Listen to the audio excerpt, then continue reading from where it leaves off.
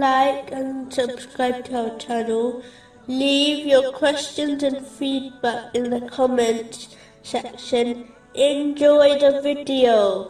Continuing with the last podcast, which was discussing chapter 9, verse 71. The believing men and believing women are allies of one another, and obey Allah and His Messenger. Obeying the Holy Prophet Muhammad, peace and blessings be upon him, includes learning and acting on his traditions. In reality, the one who obeys the Holy Prophet Muhammad, peace and blessings be upon him, in this manner, has obeyed Allah, the Exalted. Chapter 4, verse 80.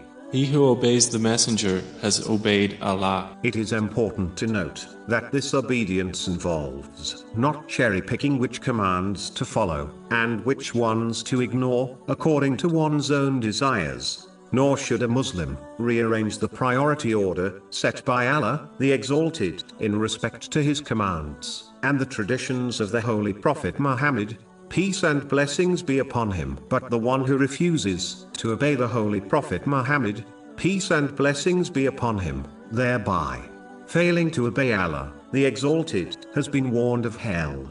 In a narration found in Sahih Bukhari, number 7280, it includes to accept His commands and prohibitions at all times. This has been made a duty by Allah, the Exalted. Chapter 59, verse 7. And whatever the Messenger has given you, take, and what he has forbidden you, refrain from. One must give priority to his traditions over the actions of anyone else, as all paths to Allah, the Exalted, are closed, except the path of the Holy Prophet Muhammad, peace and blessings be upon him. One must love all those who supported him during his life and after his passing, whether they are from his family or his companions. May Allah be pleased with them all. Supporting those who tread on his path and teach his traditions is a duty for those who desire to obey him.